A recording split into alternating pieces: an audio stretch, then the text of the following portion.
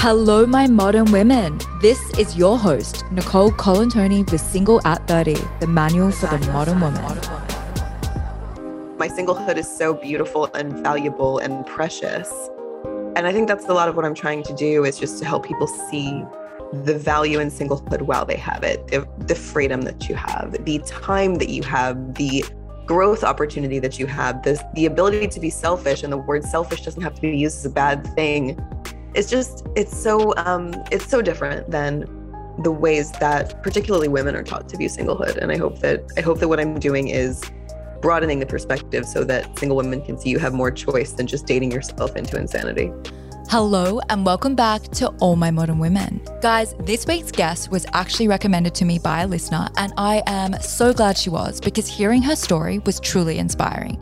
Without giving too much away, our guest today has been single now for over 13 years, and she has also been off the apps for about 3 years too. Throughout that time, she has written a book called A Single Revolution and started her own podcast called A Single Serving Podcast, both of which are changing the discussion around being single. My modern women, if you've ever been asked why are you still single or told you're too picky before, then this episode is for you. For all my single ladies, I introduce to you Shani Silver. Welcome to Single 30, the manual for the modern woman. Thank you so much for having me. I'm happy to be here. So let's start from the beginning. Where did you grow up? I grew up in the US, in Fort Worth, Texas, which is, I guess, small-ish city, but I wouldn't call it a small town at all. And I grew up in a conservative Jewish household, with a single mom and a little brother. And it's so strange to even think about being a kid, because it seems so far removed from where I am now. But yeah, that was basically it. I think there are too many childhood messages to mention, but I did grow up in a single mom household, raised Jewish, not religious anymore. And yeah, I lost the Texas accent. Yeah, you don't have a Texas accent at all. Okay, so you're an author and a podcast host now. Tell me about your book. What was the catalyst for writing it? I wanted to write A Single Revolution because I wanted something to be a physical presence and a physical resource that could be with my podcast audience when I couldn't be there with them. I'm not somebody who coaches individually. I don't have that kind of intimate one-on-one relationship with people, but I still wanted them to feel like they weren't alone. I wanted people who are struggling through singlehood, who are feeling feelings of failure or lack or shame, primarily shame, actually. I wanted them to feel like they had support. And I thought a book could do that. I've been a writer since I'm 6 years old. This is what I do. I love writing. I love communicating in that way.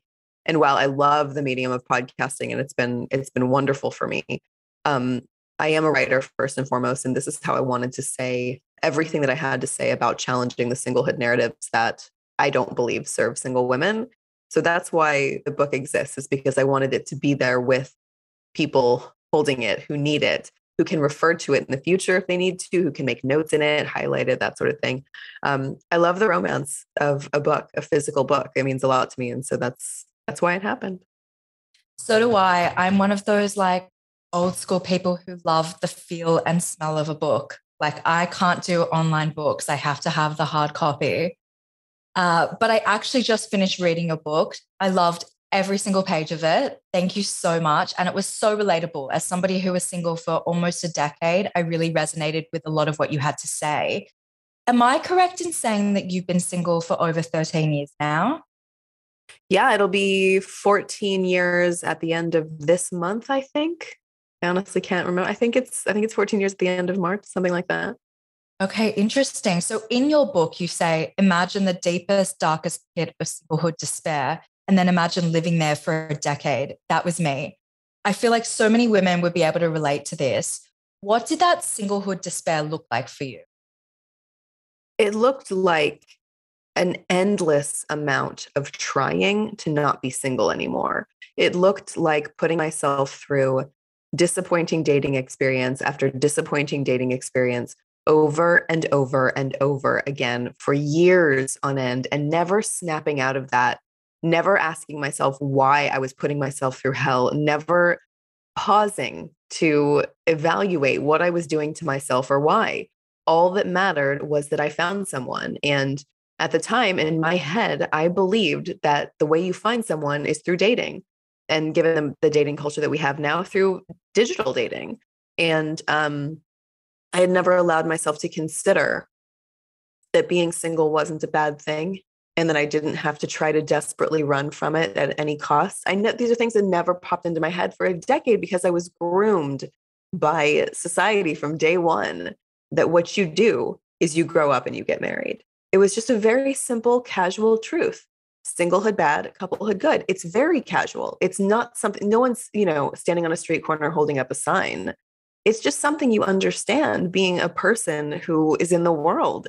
And that sort of casual baking in of you have to find someone, you have to find someone, you have to find someone, or you're not done yet, or you're not real yet. Your adulthood hasn't started yet. That was all incredibly ingrained into me. So I just tried and tried and tried and tried and tried and never, ever got any sort of result for my effort. So for a decade, I fruitlessly dated. I didn't even have one relationship result from all that effort. And the lows that can take you to are scary now to think about them in retrospect. But being able to use them for good is how I process them. So how has your view towards being single changed over the last 13 years? Well, I think after I started evaluating what being single meant, I was able to stop looking at it through a lens of lack, what I didn't have, where I hadn't succeeded. And I was finally able to look at it through a lens of abundance. What do I have? What do I uniquely have in singlehood that I will not have when I'm in a couple someday? Because I do believe I'll be in a couple someday. I want that. It's nothing insane that I'm asking for. Everyone does this. So I know that that's coming. But while I'm in my singlehood, I want to value it because one day I won't have it anymore. And I don't want to, I think that the worst day to understand how wonderful singlehood can be is the day you get married. I would rather us figure it out much sooner while we're still in our singlehood. There is so much value here. My singlehood is so beautiful and valuable and precious. And I think that's a lot of what I'm trying to do is just to help people see the value in singlehood while they have it, the freedom that you have, the time that you have, the growth opportunity that you have, the ability to be selfish. And the word selfish doesn't have to be used as a bad thing. It's so different than the ways that particularly women are taught to view singlehood. And I hope that what I'm doing is broadening the perspective so that single women can see you have more choice than just dating yourself into insanity. Absolutely. And I'm so grateful that there are women like you out there who are trying to get that message across because I feel like so many women need to hear it. But I'm curious, how did you come out the other side of this despair that you speak of? I think, well, I know that it was fueled by exhaustion. I was simply exhausted after a decade of trying to do something with zero success. I was exhausted. Like imagine looking for an apartment for 10 years and not finding one. You would go insane. So I was just exhausted. I was completely tired. And in that moment of like not being able to go on anymore, I finally asked myself, like, how is this serving me? How is what I'm doing benefiting me? And if it's not benefiting me, why am I doing it? Why am I allowing it in my life? I questioned what was happening and I questioned what I was doing. And when I could see zero benefit to that, it gave me the space that I needed to then ask, okay, so what are we doing instead? Let's think about that. Let's think about what is it exactly that I'm running from? What is it that I'm running toward? There were just so many false narratives about everything. There were so many false narratives about being single, but there were also false narratives about couplehood. And I just found things to be in such imbalance. Like we vilify singlehood and we exalt couplehood, when in reality, they're completely equal. So I had like the space to find more balance. And that's really how I came out of the misery, was just understanding that I was put on earth to do so much more than date. And I gave myself room. I gave myself room to imagine things another way. And as soon as I started experiencing life another way, singlehood became beautiful. And I want that for other people as well. Absolutely. I love how you say we're treating singlehood like a disease to cure. Obviously, in the past, being single was a very real threat to a woman's survival. So women were encouraged to marry for economic security. But why do you think we are still rewarding marriage and shaming single people in this day and age when women can now support themselves? That's a great question. That's an excellent question. I don't know why. I don't do that. I think people who have never evaluated singlehood for themselves are still doing that, still feeding that beast. I wish we weren't. Maybe change is slow. Maybe it feels too nice to be rewarded when you get married. I don't know. I've never gotten married. I can't imagine that it's that good that I could, just crap on my single friends and make them feel bad about themselves. I don't imagine I will. I don't know. I think it's a slower process than we might like, but that doesn't mean it's not worth contributing to that change. Definitely. I also love how you say you don't have to find someone for your life to start. It really does feel like we're programmed to believe that our lives aren't fully valid until we have succeeded in finding that special someone. What are some of the negative narratives around being single that stand out to you? Well, the negative narratives are typically things that make us feel like we're incomplete, like we're not fully real adults yet. I sometimes think of it as like when you don't have a relationship yet, you're still sitting at the kids' table of life, and you don't get to leave the kids' table unless a partner leads you away from it by the hand. That's how I sort of view it, and it's so it's unfair and it's limiting, but because it's also something we give to ourselves, right? Because there really isn't anything holding us back from anything. These are thoughts that we have in our heads that are keeping us limited. And I don't want anyone to feel shame for ever having these thoughts. They were put there very, very purposefully by us, the societies that we were raised in. So please don't feel bad if you've ever felt like your life wasn't real because you're still single. But we have to reinforce for ourselves all of the ways that our lives are real. That's what really helps it stick. And that's what helps that narrative change. And I describe it this way in the book. There are a million other examples, but a really good one is like buying yourself something that you were waiting to list on a registry for a wedding. For me, it was a Cuisinart. I love to cook, and I was doing so much chopping by hand and so much like stirring of things by hand and whisking. And I was just one Cuisinart away from a much better kitchen experience. But I never bought it because I thought, oh, that's what you get when you get married. All these little rewards that I had mentally tied to partnership and to marriage, I untied them and I started giving them to myself. And it is really, really hard to hate being single when you start giving yourself what you thought a relationship was the only way to get it. Because there is very little that you cannot give yourself that a relationship can give you. Obviously, like human companionship is really hard to give yourself alone, but freedom and the capability to do things by yourself, you can do that, and you can practice your way to becoming comfortable with that. I'm not saying like immediately buy a plane ticket to Paris. If you want to, go for it. I had to work my way up to that. I had to take smaller steps to be able to do that. And once I did, it became the best thing ever. But showing yourself that your life is valid, showing yourself that you can do things alone and the world doesn't end, showing yourself that you can do things alone and you're not pathetic, you're not sad. No one is looking at you funny. They don't even notice you're there, if I'm honest. And also, if you're going to start taking yourself out to dinner, please sit at the bar. Just a small bit of a small recommendation. Just always sit at the bar. It's a much more social situation. Just do that for me.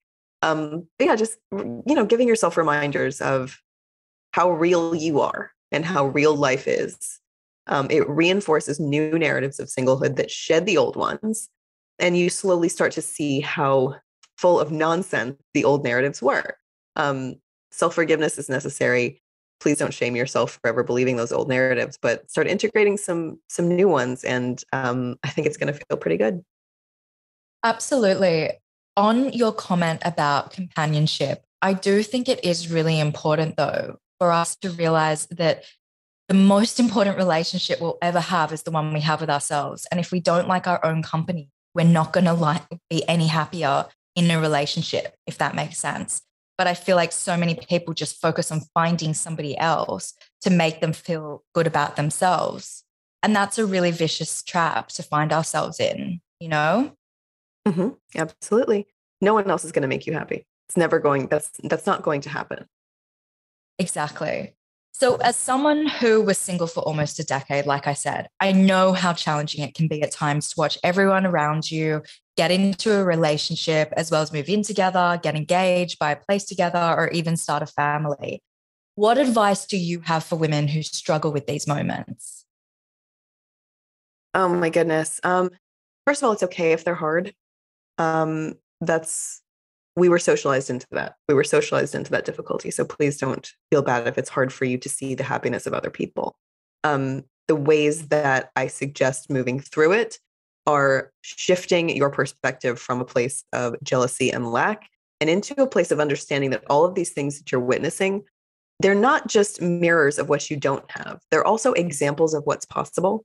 And if you can start to see things that happen to other people as examples of what is possible in the world and how frequently these things happen, it can sort of shift your mindset from a space of jealousy and comparison and into one of abundance and possibility. I would rather have constant reminders of everything that's possible in the world than not fully participate in life and become someone who is only bitter and angry when seeing the joy of others. That's not how I want to live. I don't want to be that kind of person. I want to be the kind of person that sees joy in other people's joy.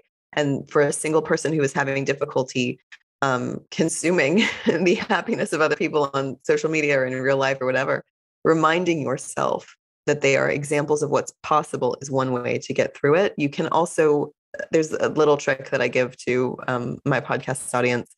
Anytime you see a couple holding hands or, just doing something sweet and romantic, even a fleeting moment, instead of scowling, instead of harboring that jealousy, if you start repeating to yourself in your head, I'm so happy for them. If you practice that one small thing, there's a bit of fake it till you make it in there, but it honestly doesn't take long.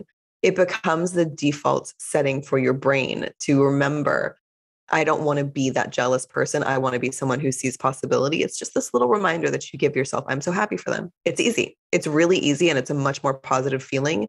It's a much more uplifted feeling. And it's just something worth trying, worth practicing. So you make a lot of references to modern dating culture throughout your book.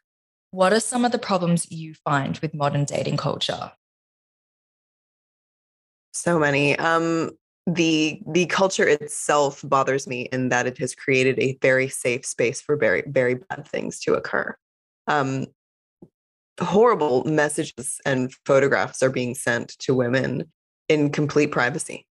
And I believe that before you send a woman a message on a dating app, you should have to tweet it first. And I really hope your boss follows you on Twitter.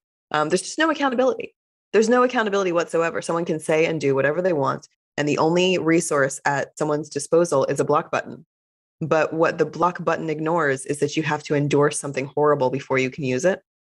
And I would strongly prefer there be some sort of screening process in place for the people that are allowed to be in these spaces. There's no background check. There's no safety protocols. It's just anybody who wants to use it can, because dating apps are not altruistic. They don't care if you find love or not, because they make more money if you don't.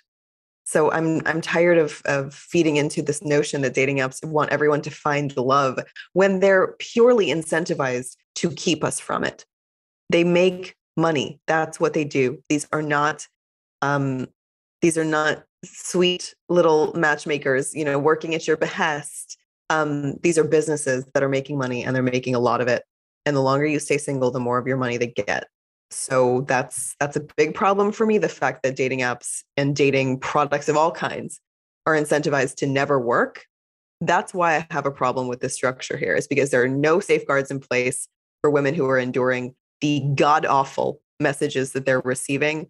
Even just some of the profiles that people are writing that you're just swiping through and you're taking in all of this negativity all day long.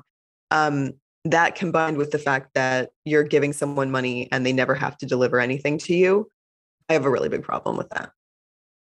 It's so interesting because people do act in ways that they would never act in real life on dating apps, but it is still a public forum. Like, there is your name and your photo attached to your profile. So it blows my mind that they're willing to send these photos or these messages that, like you said, they would not want to tweet publicly or share with their boss. So it's like, why do they think they're going to get away with it?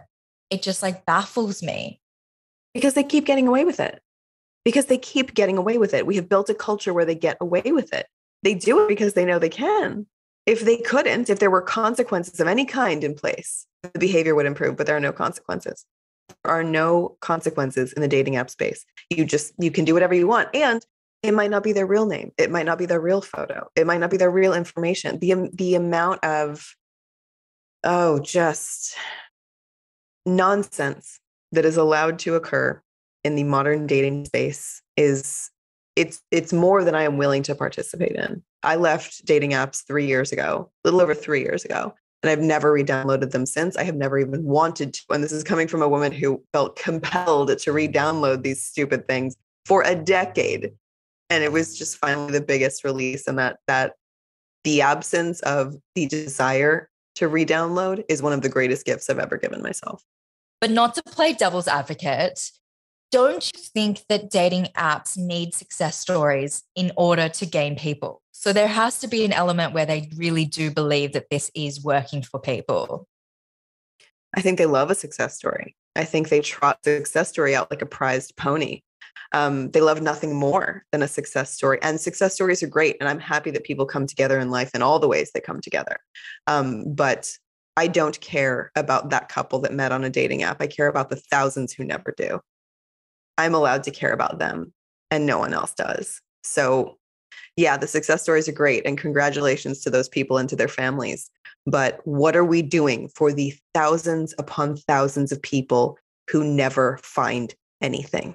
Because there are more of them than there are of success stories by a mile. So yeah, I don't really care about success stories because I think the world over cares about success stories and under cares about people who never get anything from all that time or money. Absolutely. So do you think effort doesn't match reward when it comes to dating in any scenario? In far too many scenarios. Of course, there are people who dated for a reasonable amount of time, met someone, and now they're in love. And I think that that's great. But again, I see far too much happening the other way. I see far too much effort expended without any kind of reward coming back. It's a very unique space. If you want to learn a new language, you study it and you learn it. If you want to get a raise or promotion, you put that work in, you make a plan, you execute it, and you're probably going to get what you're after. If you want anything, you can put action in place and get that thing. Dating is a space where your effort doesn't matter. Your trying doesn't matter. You're just as likely to meet someone on your first date on a dating app or out in the wild or whatever as your 50th.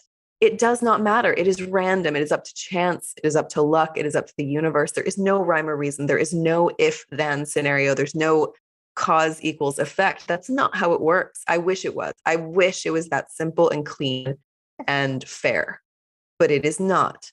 And lying to ourselves about what dating is just keeping single women trying and getting nothing for their time for longer. And I'm tired of allowing that to happen. I'm tired of no one speaking up and saying, this is insane. Stop giving us message after message after message. It's feeding us back into the lion's mouth. Stop it. It isn't fair. And I want more for women's lives. I want them to do more with them than simply try to find someone else. So what's your philosophy towards dating now?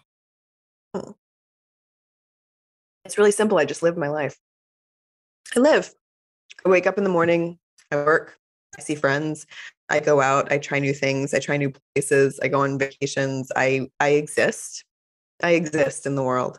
And I have the utmost trust that living will at some point connect me with my future relationships. And I get that trust both just from my understanding of luck and timing and chance in the universe, but also I do like to remember that living my life has always had my back, because there's no one that I ever dated, that I ever met, that I would want to be married to now.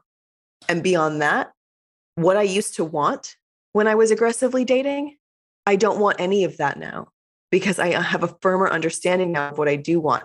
I am so deeply grateful that I never got what I thought I wanted. And that's what allows me to have trust that what is meant for me will not miss me, because what wasn't meant for me missed me the whole time.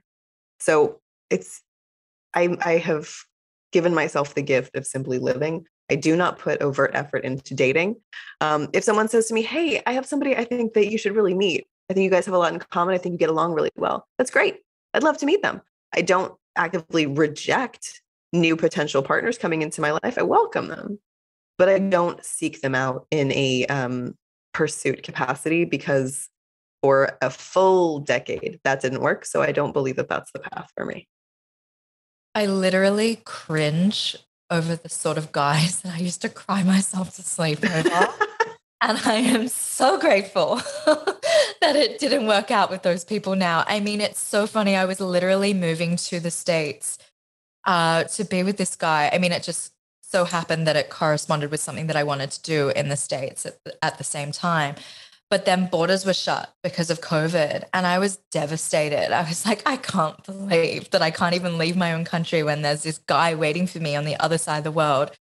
And he turned out to be a liar and a cheater. And I'm just like, thank you, universe. You know, it doesn't look like it in the moment, but the universe always has your back. We just can't see the larger plan that's, you know, taking place in the moment. What advice do you have for women who hate dating, but feel like they're not going to meet their partner if they're not putting themselves out there? That's a narrative that they're choosing to believe. That is a narrative that has been fed to them. They came by it very honestly, but I think they're clinging to that narrative because they still see being single as something bad and wrong. They still see being single as a problem they have to solve, a disease to cure. Because when you start seeing singlehood for everything it is, instead of the one thing that it isn't, you stop feeling compelled to chase down that partner. There is a calmness and a security and a relaxing that happens inside of you when you stop seeing your singlehood as a problem. And it, you know, like when you're nervous about something, you have a knot in your stomach.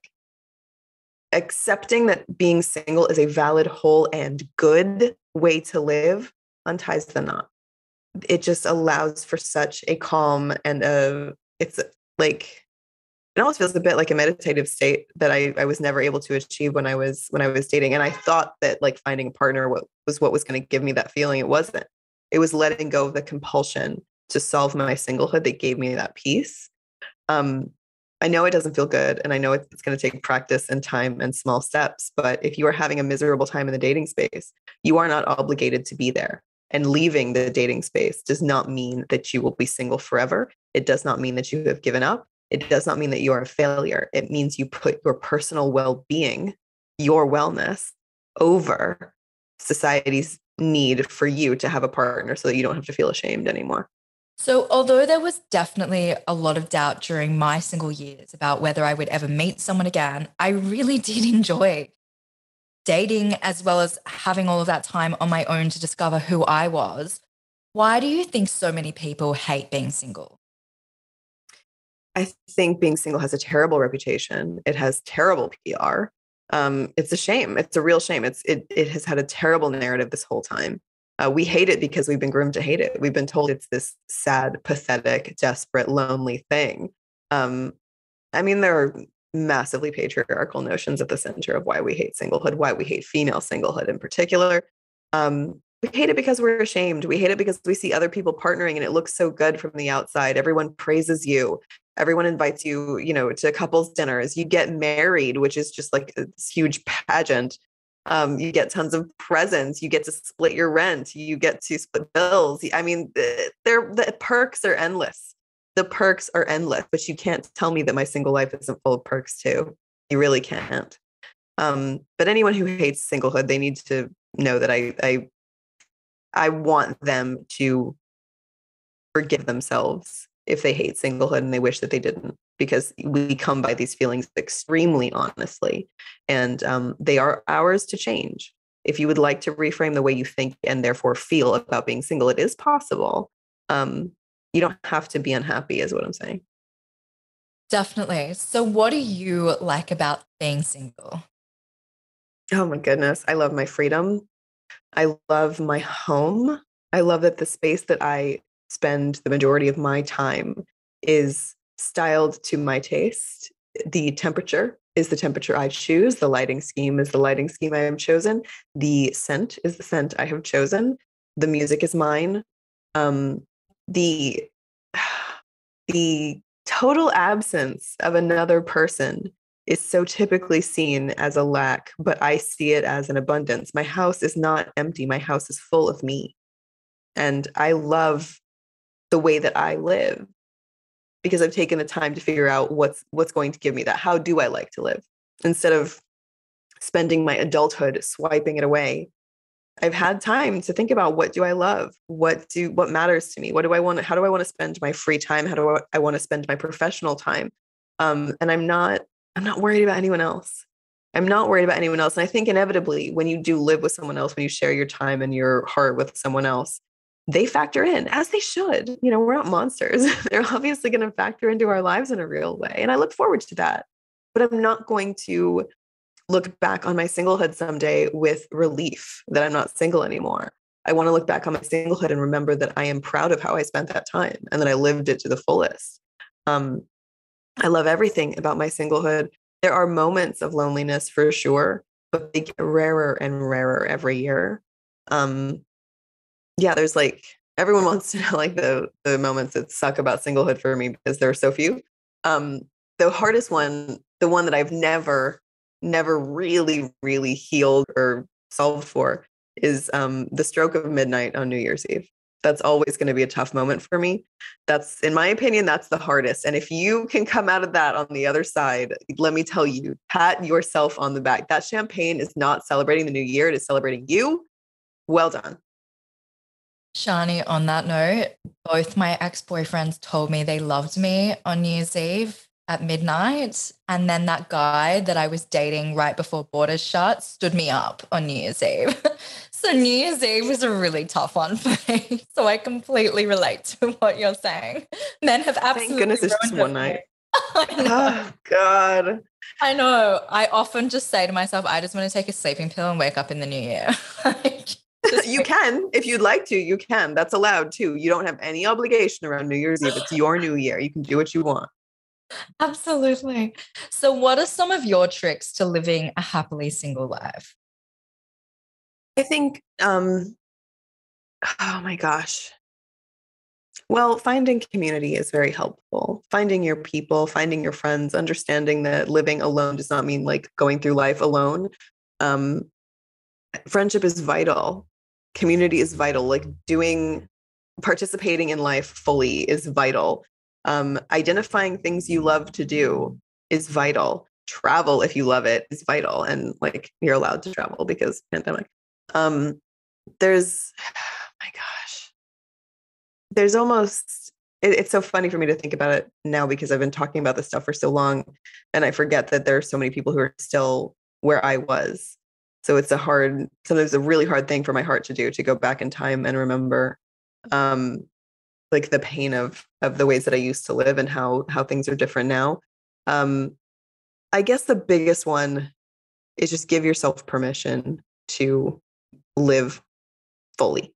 Give yourself permission to let go of what is not serving you, to understand that you were put here to do more than date. You were put here to do more than find someone. It is not your responsibility to solve your singlehood problem because your singlehood is not a problem. I am so deeply sorry for the ways that our friends, family, and society at large shame us for being single. I'm sorry for the ways that they make us defend our singlehood happiness because they'll do that. They won't believe you when you say you're happy. They'll make you prove it. Walk away. Walk away. If someone makes you prove that you're a happy single person, you don't have to continue that conversation. You can send them to me if you want. But I just, my heart is still with them, but my mindset is so far forward. I guess I hope that's an example that you can feel better, that you can change the way that you think and feel. Absolutely. I was single for so long and it wasn't because I was still hung up on my ex. It was because for the most part, I wanted to spend a lot of time on my own getting to know myself. And then when I did put myself back out there in the dating world, I was terrified about what I was seeing. It was scary, the sort of people that I was coming across. And my friend had actually set me up with this guy right around my birthday. And so naturally, when my birthday came around, I invited him out with my friends. That very same friend took me into the bathroom on the night of my birthday, forced me to look at myself in the mirror and said, let your ex go. And I was like, what are you talking about? And basically said that the reason I was still single was because I wasn't over my ex. And I was like, first of all, I'm here with the guy that you set me up with. Second of all, my ex was years ago. Why, just because I'm still single, does that mean that I'm not over somebody or that I'm longing for somebody? Why can't I just be happy on my own? And so I totally get what you mean, like this pressure that we have from the people in our lives. What advice do you have for women who struggle with that pressure from friends and family? Because I was like dumbfounded in the moment, like speechless. Your singlehood is not happening to anyone else. So it can't really affect anyone else. It isn't theirs. It isn't happening to them. It belongs to you. You don't owe anyone anything. I know what it feels like in the moment when friends or family are asking you why you're still single, asking you if you're dating anyone new, suggesting what you're doing wrong, giving you completely baseless dating advice. I know how hard that is. I have lived it more times than I can count. But your singlehood is not happening to anyone else. They have no stake in it. It doesn't belong to them. It isn't happening to them. And you're welcome to remind them of that. And you'll get back, oh, I just want you to be happy. I just want you to be happy. So I think those good intentions are hiding I think the way that society views singlehood with shame, I think that shame is hiding behind those good intentions. I think what's really happening is they're ashamed of your singlehood. They think less of you. They think you're sad or pathetic or whatever. And they're not okay with your singlehood because maybe they wouldn't be okay with their own. They're not happy with your singlehood and they want to put that shit on you. Sorry if I can't swear on this podcast. They want to put it, okay. They want to put it on you, their shame, and you don't have to take it.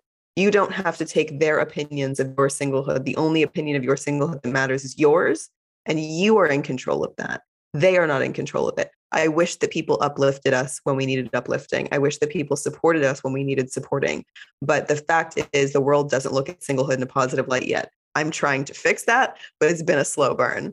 So it's up to us. We're going to have to let people know that they're being ashamed of our singlehood isn't how we have to live. That's not our responsibility. And would your advice be the same for women who don't want a relationship at all, but feel the pressure to settle down? I think so. I think your choices for your life don't belong to anyone else and don't affect anyone else, particularly if you're choosing to stay single. You're not affecting anyone at all. Yeah, that's not my perspective. That's not my experience, but I do think there's a lot of what I talk about that translates very well. Because your life isn't happening to anyone else. And we get very ingrained with family, with friends, with societal opinions. And we forget that we own our lives. No one else does. We are not obligated to make anyone else happy but ourselves. And also just for everybody, just remembering that like you don't owe anyone anything. No explanation, no reasoning. We aren't operating from a place of needing to make the world happy with what we are. But I think the narratives around singlehood tell us something else. You don't owe anyone so that makes them happy, but you do owe yourself a life that makes you happy. Definitely. Definitely. So if it's okay with you, I'd like to do a little role play. How would you respond if someone who read your book or listened to your podcast came to you and said the following? I've been single for over 5 years now and still no one wants me. There must be something wrong with me. Sure. Okay. Well, is there something particularly right with everyone you know who's in a couple? Or did they just happen to meet their partner? I think that's internalizing a lot of what society thinks about singlehood and making something that's not about you about you. You can't divine your future for yourself. You can't force things to happen. You can't make things happen. And while I wish that things happened on the timeline that we idealize for ourselves, sometimes, I mean, honestly, I don't trust what I want for my own timeline. Sometimes the universe is so much better at that than me. Like, I don't want to drive here. I know that it's not happening on the timeline that you want, and I'm sorry. But start giving yourself the option of seeing the good in that, and stop letting the societal narratives of singlehood become your failure. That's a responsibility you don't have to take on.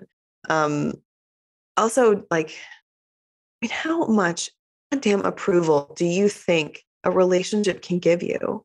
Like, what is you think is hiding inside of a relationship? How much of a blessing do you think this is? I think we have over prioritized and overinflated the value of relationships, and we've completely devalued singlehood, such that to not have a relationship is equated with failure in our mind. And that's your choice. I would remind them that is the choice if that's the way they choose to think. But there is nothing about someone who's in a couple that makes them more right, and worthy of a relationship. We're all equally worthy. We're just all living on unique timelines. It's so funny because I never considered myself a failure just because I didn't have a partner. I just was worried, oh, will I ever meet them eventually? Even in my 40s or 50s, like I was okay to wait. I was just like not entirely convinced that I would meet someone because the caliber of human I was encountering was not that great. But yeah, these people who assume the role of failure, like it just upsets me so much because it could not be further from the truth. A lot of people in relationships aren't even happy, And so why do we put them on a pedestal and think they're somehow superior to us? It just blows my mind. But next role play, what would you say to someone who said, I've tried everything from blind dates to dating apps and nothing's worked. I feel like I'm going to die alone. Well, the only way to not die alone is to die first. So let's let go of that narrative because I'm really tired of it. I'm tired of the fear mongering that it breeds. Like, what's the point? Why did any of that have to work? Who told you that these things were a pathway to love? A lot of these things are businesses. A lot of these things are, something that somebody invented and created that they decided it was going to work for people in terms of like finding love. But it's all baseless because no one in the world has the ability to tell you when and where to be in order to meet your partner. That's not within anyone or anything's capability. And again, you're choosing to see these scenarios as your failure, as nothing working. Why, for once, can we not see these moments as moments of protection? Why are we not allowed to see what hasn't worked as keeping us from something that wasn't meant for us? I'm really tired of just taking everything to such a negative place right from the start, because I see protection in not connecting with the wrong relationships as much as other people see success in connecting with the right relationships. Absolutely. It's like that COVID situation for me. Like the borders shutting. And then I find out that the whole time we were together, he was cheating on me with his girlfriend and I was the other woman. If it hadn't had unfolded that way, I would have never found out those details. And I would have ended up on the other side of the world with a guy who was being unfaithful, So 100%. We have to like look at it as a form of protection sometimes. What we thought was right for us actually wasn't. And the universe is rerouting us in the direction that's actually meant for us. Yeah. Totally agree. Yep. So we've touched on this, but what would you say to someone who said, I feel like a failure because I'm not married with kids and I'm about to turn 30? I will be 40 in June, so that's hilarious. But I don't want to devalue anyone's age and I don't want to devalue anyone's feelings. Yeah, you feel that way because you were groomed to. I mean, what other messages have we received? Women are raised with expiration dates. It's abhorrent and it's limiting. And we always think that, something custom made for you is always going to be seen with more value than something off the rack, right? So why do you want a life that is cookie cutter like what is expected of women in society? Why can't the idea of something other than that, something more unique to you, be even better? I know it's going to feel like a failure, because that's what we've been groomed to think that it is. But again, I see it as protective. I see it as a timeline that is far more unique to you. I see it as opportunity to appreciate what you have instead of focus on what you don't. And also just like those milestone moments are hard. They're always going to be hard, but I've tried to change them from moments of negative reflection to moments of opportunity. I mean, at its core, what you are, someone single at 30, is not bad, but that the words don't really mean anything when they're coming out of someone's mouth, but you're the person experiencing it. Because I was single at 32. I'm still single now. I'm going to be 40 in June, and I care so much less about being single at 40 than I cared about being single at 30. So if that gives you any optimism, I mean, I hope. Because when I was in my 20s, I was like, oh my God, I can't be single when I'm 30. That would be like the worst thing ever. And now that I'm single at 39, about to turn 40, it's not even a thought. There's not even the slightest hint of negativity attached to it. Because I've just seen too much good come from my singlehood. I've seen too much good come from shedding the narratives that weren't serving me. And I have also connected with so much more positivity around finding someone and around finding love that I no longer see it as my responsibility. I see it as something to look forward to. I see it as something I get to do. And I also get to see it as something where I am hands off, because every other aspect of life where I have just been like, let's let it ride. Let's see what happens. It's worked out beautifully. So why wouldn't this? It's hard to tell someone to relax when they're panicked about this, but I hope listening to messages like this is helpful. It's why I wrote a book. It's why I have a podcast. And they're not alone. More than anything, they're not alone. Do you know how many people are in the exact same position? Find that community. Find that space where you're not the weird one, where you're not the last single friend. You're never the last single friend. You need to keep making more friends. We forget that our single friends are the only group of friends with a hole in the bucket, because everyone's going to partner, including you, by the way, including me, including everyone that wants a partner. You're always going to be losing single friends because they're always going to partner up. So make more, put effort, put the kind of like veracity that you put into trying to find a partner, take some of that and put it into finding a friend and see what happens. The ROI on trying to find friendship is a lot better than the ROI on trying to find a spouse. I promise you. So true. It's so funny though, because when I was turning 30, I was single. This was like 3 years ago now. And I was not upset about being single. It's everyone around me who made me feel upset, which is why I started this podcast, because I was like, I'm sick of the shame. This is a really exciting time in my life, and I'm made to feel inferior just because I'm not sharing it with a partner. I was like, I need to talk about this and create a dialogue about this, because I'm not the only one to be made to feel like this. But it was funny because I think it was in your book where I read, you're like, thank gosh I didn't end up with anyone who I was dating in my 20s, because like I wasn't the sort of person that could make the right decision in my 20s for who I should be with for the rest of my life. And I look back at myself as well, and I'm like, oh my gosh, I was just like so not ready for a relationship or to be making any life decisions that were going to, impact the rest of my life. And I'm so grateful I didn't meet somebody during that time. And that's not the same for everyone. Everyone's on a different timeline. But that's the point, right? That we should be celebrating everyone's unique timelines, because we are different. And yet for some reason, we're forced to all live the same life according to this, predetermined timeline. And it's just a really unrealistic expectation. So I love that you spoke about that in your book, because I really resonated with it. I'm so glad. I'm so glad.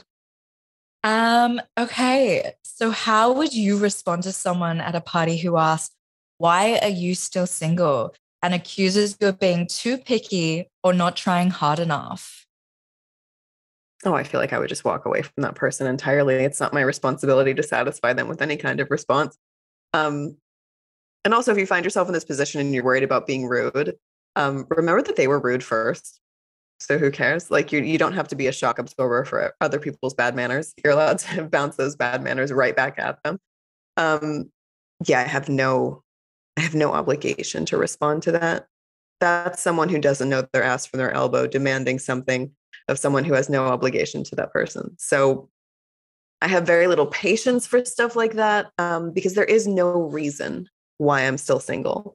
There is never a reason why anyone who is single and doesn't want to be is single, other than they haven't met their partner yet. That's it. That's the only reason ever. I am so tired of people making so much money off of all of the reasons we give women why they're single. And then we sell them products or books or dating apps or coaching packages or whatever it is, that's going to help this person solve this reason, this problem that is keeping them single. That's how people make a lot of money off of single women who feel bad. So I want single women to feel good, because when you love your singlehood, it's very hard for someone to make money off of it. So yeah. Not to play devil's advocate again, but I have like 3 coaches on rotation that I use for different reasons. And when I was really going through it in my single years and I had a lot of background noise to do with family, work, etc., I turned to coaches to help me through that, to work on my vulnerability issues, on my intimacy issues, on my confidence issues. And I found it to be super beneficial. And I personally could not recommend it more. So do you think that that is a waste of time for women to turn to a coach to work on that? Because I feel like our mindset when it comes to love is really important. We're talking about 2 different things. You were working on vulnerability or intimacy. I'm talking about dating coaches that take single women and want to help them be better at dating. That's very different. That's not the same thing at all. I think it's if what you're working on are things around relationships or things around confidence or whatever it is, if that's what you're working on, don't call it dating coaching. Call it something else. Like, it's not, I'm really, really tired of people putting the word dating on coaching, because I know that who that's going to scoop up. That's going to scoop up single women who don't have anybody, and they're going to hire this person thinking, if I just do what they say, then I'll find someone. I would rather it be hire a confidence coach, hire a vulnerability coach, go see a therapist, things like that. But when you put the label dating coaching on there, I know who you're after. I know what clients you want. And I know that you're not hiding their spouse in your back pocket. So I really don't like the hiding, and I don't like the misleading. Let's not call it dating coaching. Let's call it life coaching. Let's call it something else. But if you are preying on the vulnerability of someone who is lonely and single and can't figure out how to just find someone, and you're calling it dating coaching, but you're really working on everything else, you're not pulling any wool over me. I think coaching can be great for a variety of reasons, but let's be honest about it. Let's be honest why we're going. Let's be honest about what we hope to get out of it. And let's be honest about what we're actually targeting. Because if someone is if someone is lacking confidence, that isn't the reason why they're single. So let's not paint it that way at all, because there are plenty of people who have very little confidence, who are in wonderful relationships and still connected with those relationships, regardless of their confidence levels. So I'm not buying it. Okay, so what would you say to someone who said, I've been on and off with a guy for years who still won't commit to me, but he watches all of my stories, likes all of my posts, and we have a really good time when we hang out? If you want to settle for scraps, keep going. If that's enough for you, that's your choice. If you want to settle for scraps and crumbs, continue, because that's all you're getting. And every time you keep that person in your life, you're letting yourself and the universe know that that's all you think you deserve. If you want more than that, stop settling for that. Also, block them on Instagram. Like, what? I can't. I know you're referring to an entire chapter in my book called Window Shoppers, and I'm going to tell everyone listening they just need to read it, because it is. I had so many window shoppers. I had so many men that wanted nothing to do with me, but looked at every single one of my Instagram stories. What are you doing? What are you doing? I used to get so mad at them, and then I got mad at myself. Why was I not brave enough to block them? Why did I think that would be insulting to them when their behavior was insulting to me? As soon as I shifted that perspective, I block like it is nobody's business. I am an absolute menace with a block button. I love that chapter. I loved it. And I love the term window shoppers. It's so accurate. Yeah. Anyone listening has to read that chapter 100%. After all these years being single, do you still believe in love? Of course I do. Of course I do. I don't care how many years I'm single. I don't care if I'm single for the rest of my life. I will always believe in romantic love. I will always value romantic love, but I will never overvalue romantic love. I will never think that it's better than what I have. I will think it is equal to what I have, because I think I have something wonderful too. Of course, I believe in love. I believe in all forms and always will. There is never any need to shed the belief in love. There is never any need to shed the desire for love. You can be a completely happy single person and still desire love and believe in it all day long. That's how I live. I don't want to move through the world not believing in love or not having various kinds of love. So, yeah, that's a really easy question. Of course I do. What happens if you never meet your person?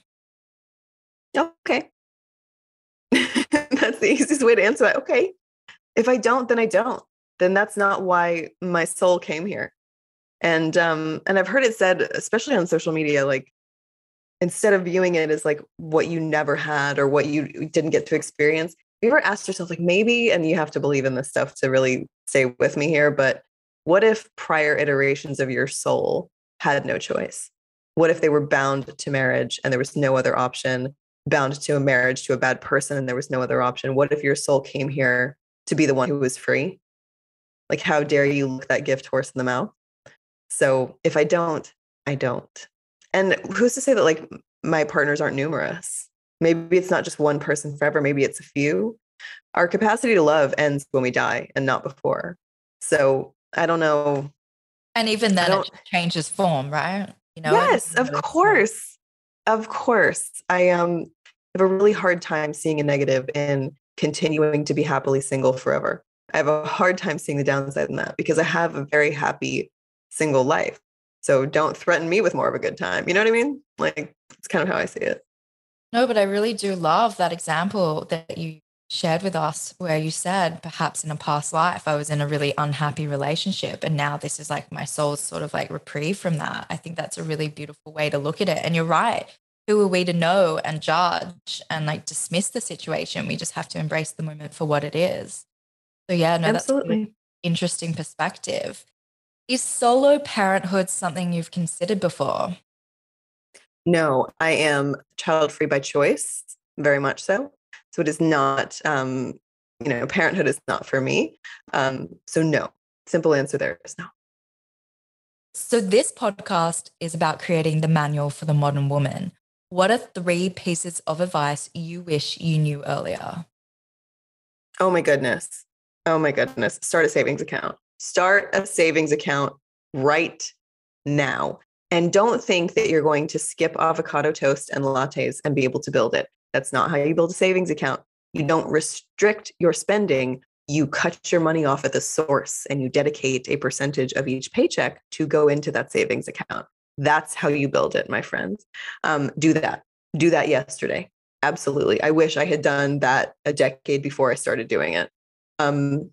I wish I knew that.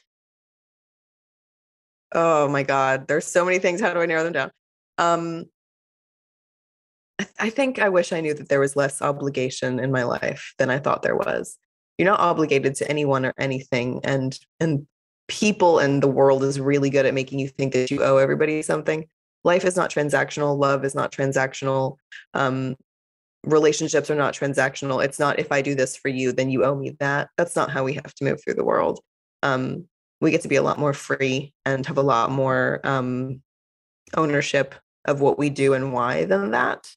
And I mean, the biggest one is that singlehood isn't bad. Being single isn't bad. The world that's telling you it is lying.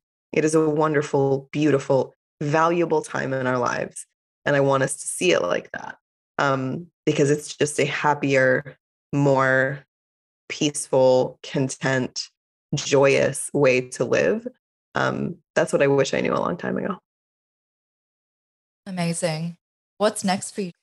I'm going to write another book. This is what I do now. I am a self-published author and I can write books whenever I want. So that's what's going to keep happening. The podcast is going to keep going. Of course, I'm about to hit my 3rd-year anniversary with a single serving podcast, which is wild to me, which, I mean, it's just like how has time gone by that quickly? Yeah, that's how things are going to go. I'm going to write another book. And that's a very big undertaking. So that's how my time is occupied these days. How exciting. Can we have a hint about what the book is going to be on? Oh, of course. Yeah. So the first book was really about reframing the ways that we think and feel about being single and giving ourselves permission to do that. And at sort of the base of all of this, I don't think it's possible to get very far through reframing if you don't have a sense of self-worth. So my next book will focus very heavily on self-worth, and what we deserve, what we think we deserve, what we think we're worth, and why, and challenge some of those narratives to hopefully help us reconnect with a sense of self-worth that dating culture and singlehood shaming have taken from us. Thank you so much for coming on the Single at 30 podcast. It has been so amazing chatting to you today, and I hope this isn't the last time we talk. Thank you so much for having me. It was so much fun. My modern women, thank you so much for listening to this Single at 30 episode, How to Be Single and Happy with the game-changing Shani Silver. If you enjoyed this episode, please leave a review and hit follow and subscribe. I love you all, and we'll see you this weekend with the latest episode of Sunday Dating Scaries. In the meantime, don't forget to sign up to the first ever Single at 30 online event via the Single at 30 private Facebook group. This is Single at 30, the manual for the modern woman that we're writing together.